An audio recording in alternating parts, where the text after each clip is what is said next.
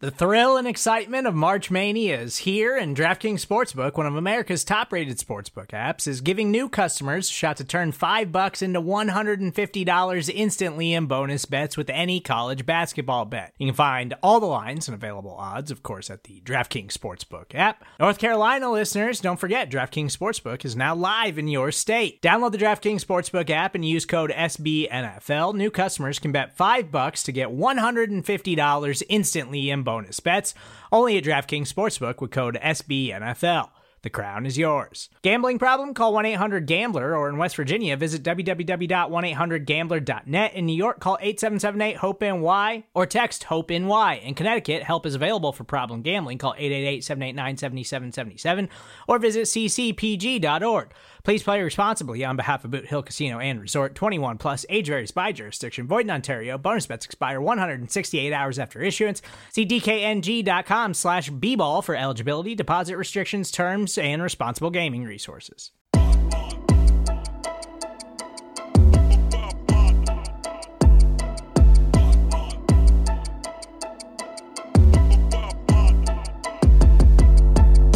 You are inside the QB factory where our magical development does make dreams come true. I am your host, Michael Kist. This is all, of course, brought to you by the fine folk at SBNation and Bleeding Green Nation. Joining me, as always, to talk quarterbacks around the world is QB1 in our hearts, in our minds. He is Mark Schofield. Follow him on Twitter at Mark Schofield. Follow his work at Pat's Pulpit, obviously here at BGN. He just did a spot for us on the Palpably Unfair podcast talking about Tua Tagovailoa replacing Ryan Fitzpatrick. So make sure you go subscribe to that. But here today, we're going to talk some Carson Wentz. We're going to talk some Daniel Jones. It's going to be exciting stuff. You're going to love it. Mark, how you doing, brother? Way to sell this one. I mean, look, we got to do what we can because trying my ass off. Once that Monday night game ended, the Dallas-Arizona one, which arguably ended midway through the second quarter, you saw the timeline start to look ahead to Thursday night, and it was just like misery. I mean, the timeline's always misery to begin with, but man, people were like, do we even have to watch this one? It's like, what else are you going to watch? If you're tuning into this, man, I'm sorry for the mess here in Philadelphia. It's not always like this, but try to enjoy the Thursday night game. I mean, the last time they played the primetime game against the 49ers, it turned out being, I guess, a little more entertaining than it had. Mostly because Nick Mullins lost his mind. Very true. Very true. Very true. We start with a historical reference, and this is our third season of doing this show together, right? Because we started 3 years ago, like midway through the season. Yeah. And we started working the historical references in pretty quickly. Initially, it was just, we need to fill some air, because we can't talk about quarterbacks for 25 minutes without losing our minds. But it became a thing, and people have enjoyed it. And people have sent in historical references, which I always appreciate, but it shows that, for the most part, while some people probably fast forward 10 minutes, which you should probably do something like that right now if that's where you are on these, some people do appreciate them. It's always great to see. And Michael, we got perhaps in the 3-year run of this show, the best historical reference. It was sent in by a listener on Twitter. You can find him on Twitter. His screen name is Herb at Herbicidal, Herbicidel. I have one for you history buffs. Call the Eagles' offensive line the Maginot line. Appropriate? Yes. Yes. It is incredibly appropriate because for those of you that don't know about the Maginot line, this was a French fortification system built prior to World War II, after World War I, to sort of dissuade the Germans from invading France, and if they did decide to invade, to prevent such an invasion, stop it in its tracks, and allow supply runs and supporting troops to get to the French-German front. And this was a feat of military engineering. This was a fortification system that basically extended from the Luxembourg, France border, and say the northeast of France, all the way down to Strasbourg, down to Basel. It was an incredible system of fortifications. It ran like hundreds of miles. You had these huge, what they called grand fortresses that were these big forts, and they would have this like layered division below them underground with hospitals and rec rooms and, mess halls. And they even had like ammo supply rooms, and they had underground railways connecting all of these so you could run ammo and troops from one to the other. It was a feat of engineering. There was a slight problem. Just a slight problem. Just a scooch of a problem. And this was actually pointed out. An American Army officer, Kenneth Nichols, visited it in 1939. He was blown away by this array of fortresses that spanned the basic French, Luxembourg, German border. But he's like, there's a little bit of a problem, say, to your left side. Because where Belgium and France meet, there's really not much there. Yeah. And he's kind of like, just hypothetically speaking, Just hear me out on this one. It's like the exhaust port on the Death Star. Yeah. It's like you've got this incredible system, but what happens if Germany comes through Belgium and Holland? What are you going to do? And so they try to like beef that up in the next couple of years. But the main problem from the French perspective was this. They can't really go into Belgium and build an extension of the Maginot Line in another country without their approval. And Belgium didn't want to do that. And if they did it on the French side, they're basically sacrificing Belgium. So they just sort of relied on the low country and the swamp, and they thought that the Germans probably wouldn't want to try to invade that way. Looking back, maybe they probably should have done something, because that is exactly what happened. They invaded through the low country. They violated neutrality laws and rolled in that way. And the French were completely outflanked to the point where the Maginot Line, when you look up sort of the Wikipedia entry on this, which is incredible, it now stands for a metaphor for expensive efforts that offer a false sense of security. And so the reason why Herbersidle thought that the Maginot Line was appropriate for the Eagles' offensive line was because if you look at last week, you have a strong center in Jason Kelsey, strong fortified middle, and you're basically outflanked everywhere else. The Eagles' offensive line, and not only expensive. I mean, look at it. Lane Johnson's got a big contract. Brandon Brooks has a big contract. Jason Kelsey has a good contract to him. Jason Peters ended up, bilking them for more money in the offseason. Isaac Seumalo was on a cheap, affordable deal, but overall, they spent a lot of money and resources in that offensive line, only to see them have Jack Driscoll start at right tackle, and then he goes down, and it's Brett Toth in at right tackle, and there's Nate Herbig and Matt Pryor, whatever amalgamation of guards you can imagine. You're just dropping Madden-generated names on me. I swear to God you are. I'm pulling up our lads right now because I know at least one of those is a fake name. If you look at their depth chart, it's crazy from offseason to now. And the result is, last game, Carson Wentz pressured on 51.1% of his dropbacks. That's the second most of the Week 6 slate. They got annihilated, and it got to the point where Carson Wentz was very aware that Baltimore was coming after him, and he just had to start throwing up YOLO balls. And, for 2 weeks in a row, Wentz has been the most aggressive quarterback per next-gen stats, the most aggressive quarterback in the league when throwing into tight windows, mostly because he knows he has to get rid of the doggone ball or he's going to get killed. So, with that all in mind, when you look back at Carson Wentz's performance, I know that YOLO ball thing, isn't sustainable, but, also doing it with his legs, too, I think that can carry over. What did you think of his performance with all of that going wrong in front of him? I mean, when you sometimes numbers do tell a story. When you pull up his under pressure stats charted by Pro Football Focus this week, like you said, he was pressured the most out of any passer. 24 dropbacks where he was pressured, okay? 6 sacks. Both of those numbers led the league last week, okay? 18 passing attempts, which was second most behind just Joe Flacco, who took the worst sack in the history of football. I will not debate that. But he also threw for 105 yards under pressure. Yeah. He also threw for 2 touchdowns under pressure. Yep. He had an adjusted completion percentage of 76.9, 8th best in the league last week. And you've got guys at the top like Lamar and Kyler and Tua that were pressured once or twice. I mean, NFL passer rating of 100.5 when pressured. And for the first 5 weeks, his quarterback rating under pressure was 40.9. So it's a huge trend in the right direction. Huge trend in the right direction. I wrote about him this week at USA Today. I called him Sisyphus. He's basically right now put in the bowels of hell behind this offensive line that, again, has Madden-generated names. I will not debate this. And he's trying to roll that boulder up the hill no matter what. And it seems daunting. It seems impossible. But he's going to keep trying to do it. And this is the Carson Wentz we've been talking about for the years we've been doing this show. The guy that refuses to give up. The guy that refuses to die. The guy that refuses to quit. Are the YOLO balls sustainable? No. Matter of fact, our mutual friend Dan Hatman, I do a video each week for the Scouted Academy to preview the Thursday night game. When we were talking about what we were going to do for this, he wanted me to make up one of those YOLO ball throws. I'm like, that's not exactly sustainable, Dan. Like, I can't do a schematic breakdown of him, throwing off his back foot on 4th and 9 with 2 guys draped around his legs. But it is one heck of a heroic, epic poem. I mean, that's where we're at with Wentz right now. And I think, interestingly enough, I do think national media has started to turn a little bit given what we saw from him last week, because they get down early. Baltimore knew that they had to throw. Baltimore just pinned their ears back and came after him, and he hung in there the entire game. I mean, it was like pretty much the Carson Wentz emblematic performance of all time. I mean, think about the 3 big throws that come to the top of my head.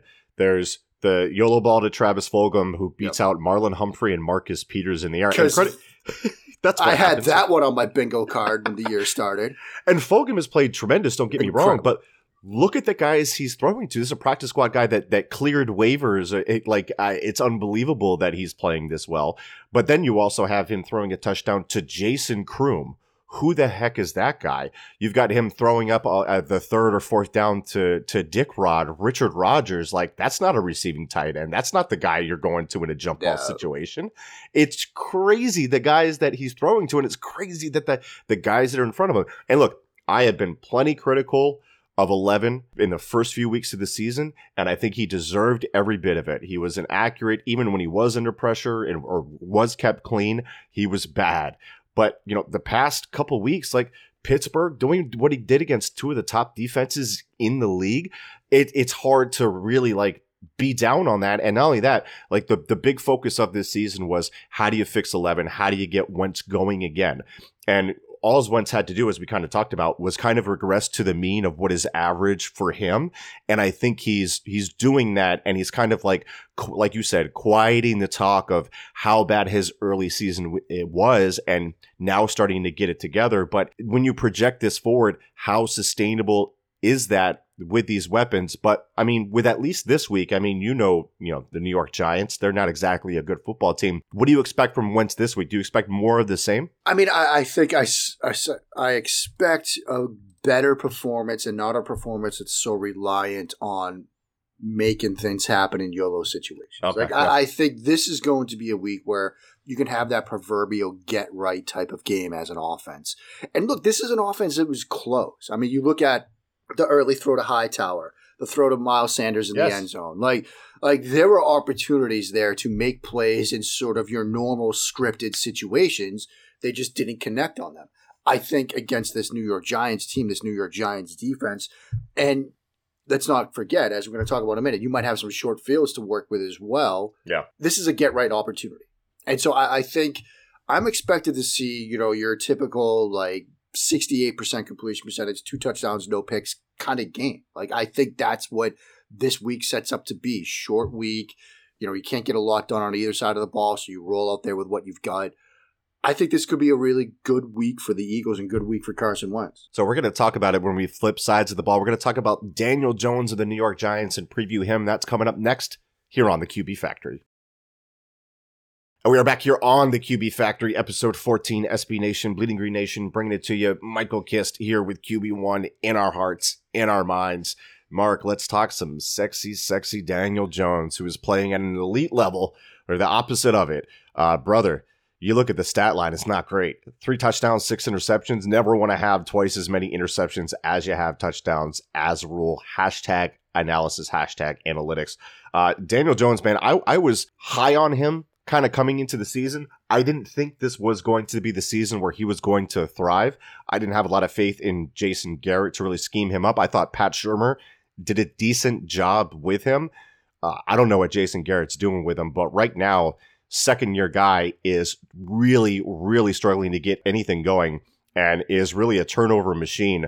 What is going on with Daniel Jones right now? I think on a big picture level, what's going on is that Daniel Jones is who he was at Duke University, and Jason Garrett hasn't quite yet figured out a way to make that work. I mean, Shurmur figured it out, though. He's a first-read guy. If he's got the first, a tremendous job, Shurmur did, at getting that first read open. Right. We've talked about it offline. We've talked about it with Ben offline, Ben Solak, when we're running through Verdansk here and there, that Shurmur did a great job at getting that first read open.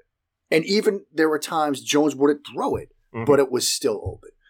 Garrett hasn't quite figured out how to do that, because I think right now what we're seeing from Jason Garrett, we're seeing his offense sort of evolve in a way that is a bit unpredictable, something we didn't expect to see coming, because we all expected Jason Garrett, more of a downfield guy, more of a Coryell guy. He's going to be vertical in the passing game. They keep running stick. And I mentioned this at the DM the other day. Jones can't figure it out. He cannot figure out how to run stick, because he has made the same mistakes throwing that stick route to Evan Ingram this year that he was last year. He stares at it. He doesn't move his eyes off of it. He throws it late, and it's either picked or nearly picked. And Garrett can't quite figure out how to unlock different route concepts that are getting that first read open for, because let's come back to the number. 0 to 1 step drops when he was at Duke. 72% of the time, I think, was the number from our friend Bryce. That was an overwhelmingly large amount, which tells you he is a first read quarterback only. He has not changed in that sense. And so you have to find a way to get that first read open. They haven't done it yet. It's been a problem. And when that first read isn't there, he has vapor lock in the pocket, which leads you to the fumble situation, which he dealt with last year, which he's dealing with again this year. Until they figure out a way to sort of unlock that quarterback mind of his, they're going to continue to struggle. So how can they do that? And it's weird, because you look at this offense and it feels like they would be better if Saquon Barkley is in there. But if your entire offense falls apart because a running back got hurt, like the most oft injured position in the league, you have a problem. What can they do against the Eagles to get him going with the talent that they have available? I think what Jason Garrett needs to do is he needs to look around at what other teams are doing with young quarterbacks and steal from them. We've often thought in this media space and the quarterback evaluation space that, if you're an offensive coordinator, you have to stop trying to fit square pegs into round holes. You have to stop taking these guys and trying to get them to run your offense. You have to craft their offense for them. You look at what Cincinnati is doing with Joe Burrow. Empty concepts, man beater to one side, zone beater to the other side. Joe, you don't have to tell me if it's cover 3, cover 2, cover 4, cover 6, cover 1, 7, whatever, rip Liz. Man or zone, that's all you have to figure out. And you know where to go with the football. That's step 1. Step 2, and this is more on a micro level, look at what they're doing with Ben Roethlisberger right now in Pittsburgh. Yes. Because they, this week, did a great job with 3-by-1 alignments, bunch concept to one side of the field, go route backside with the other. Ben, if you like the matchup, throw the go. If you don't like the matchup, work the concept. So Daniel Jones, you've got Darius Slayton by himself to run a go route. You've got Shepard and Ingram and everybody else to the other side to run a concept. If you like the matchup, throw the deep ball to Darius Slayton, because he can give you that. If you don't, work the concept to the bunch side. I think those are 2 ways that Jason Garrett can simplify this game for Daniel Jones, both from a mental perspective and an execution perspective, and give him some easier throws to make, because I'll just throw a 9-ball. Like, you could do that. I could do that. My cat can do that. My other cat can do that. Like, you could simplify this game for him. But Jason Garrett has seemed to this point unwilling to do that, and you're seeing the offense struggle. What you wanted to see from Daniel Jones, in my opinion, was last year he had that 2.7 seconds time to throw per PFF. I really thought Daniel Jones could be an effective quarterback if he did a lot of things that you talked about with Ben Roethlisberger. If you lowered that time to throw, he is at 2.77 this year. It's worse. He's holding on to the ball just a little bit longer. And you mentioned Ben Roethlisberger, and Eagles fans should know this when we did our preview on the Kist and Solak show, and me and you did it. 2.2 seconds time to throw, second fastest in the league. The ball is coming out of his hands super quick. And it's not like New York is this big play action offense. They're running it at one of the lower rates, in the league, and that can lead to a higher time to throw. So there's no reason for any of that other than Daniel Jones not being able to process it and Jason Garrett not being able to scheme it up. Mark, any last thoughts on, it's a little bit of an abbreviated show because we have a lot of shows just being jam-packed into this shortened week for the Eagles, but I'll leave it to you. Any last thoughts, any predictions for this game you want to throw out there? No, I mean, I do think Philadelphia wins this game. A short week. That offense is struggling. I think this is a get-right opportunity. If I have jinxed the Eagles by saying that, I apologize. I've had some bad takes this season. Nick Mullins obviously comes to mind. But no, I think this is a get-right opportunity. I'm confident the Eagles have a good game. I'm confident Wentz has a good game. As for Daniel Jones, sometimes offensive coordinators have to check the ego at the door. And I think this is kind of that moment for Jason Garrett. And for you members of the Giants front office and coaching staff that might be listening to this, because I know you do. I've gotten the DMs. Yeah. Send that one up the food chain for me, okay? You guys will be better off. I mean, they're going to have a big time problem trying to protect Daniel Jones in this one. Yeah. And if he holds on to it for anything more than 2.4 seconds, he's just going to get obliterated. I mean, they don't even know who they're starting at left tackle. Matt Parrott comes in for Andrew Thomas, the 6th overall selection. Good job, David Gettleman, on that one. So congratulations. You got yourself another first-round gem. Oh, yeah. Size. So that is going to do it for the QB Factory. We appreciate you stopping by. If you like what we're doing here, leave a 5-star rating in Apple Podcasts. Leave a written review. Just say you're following directions. I don't care what you put in there, but go do it. It really helps out the feed. We appreciate you listening and subscribing to BGN, and we appreciate you joining us here for the QB Factory. Go dominate. Have yourselves a day.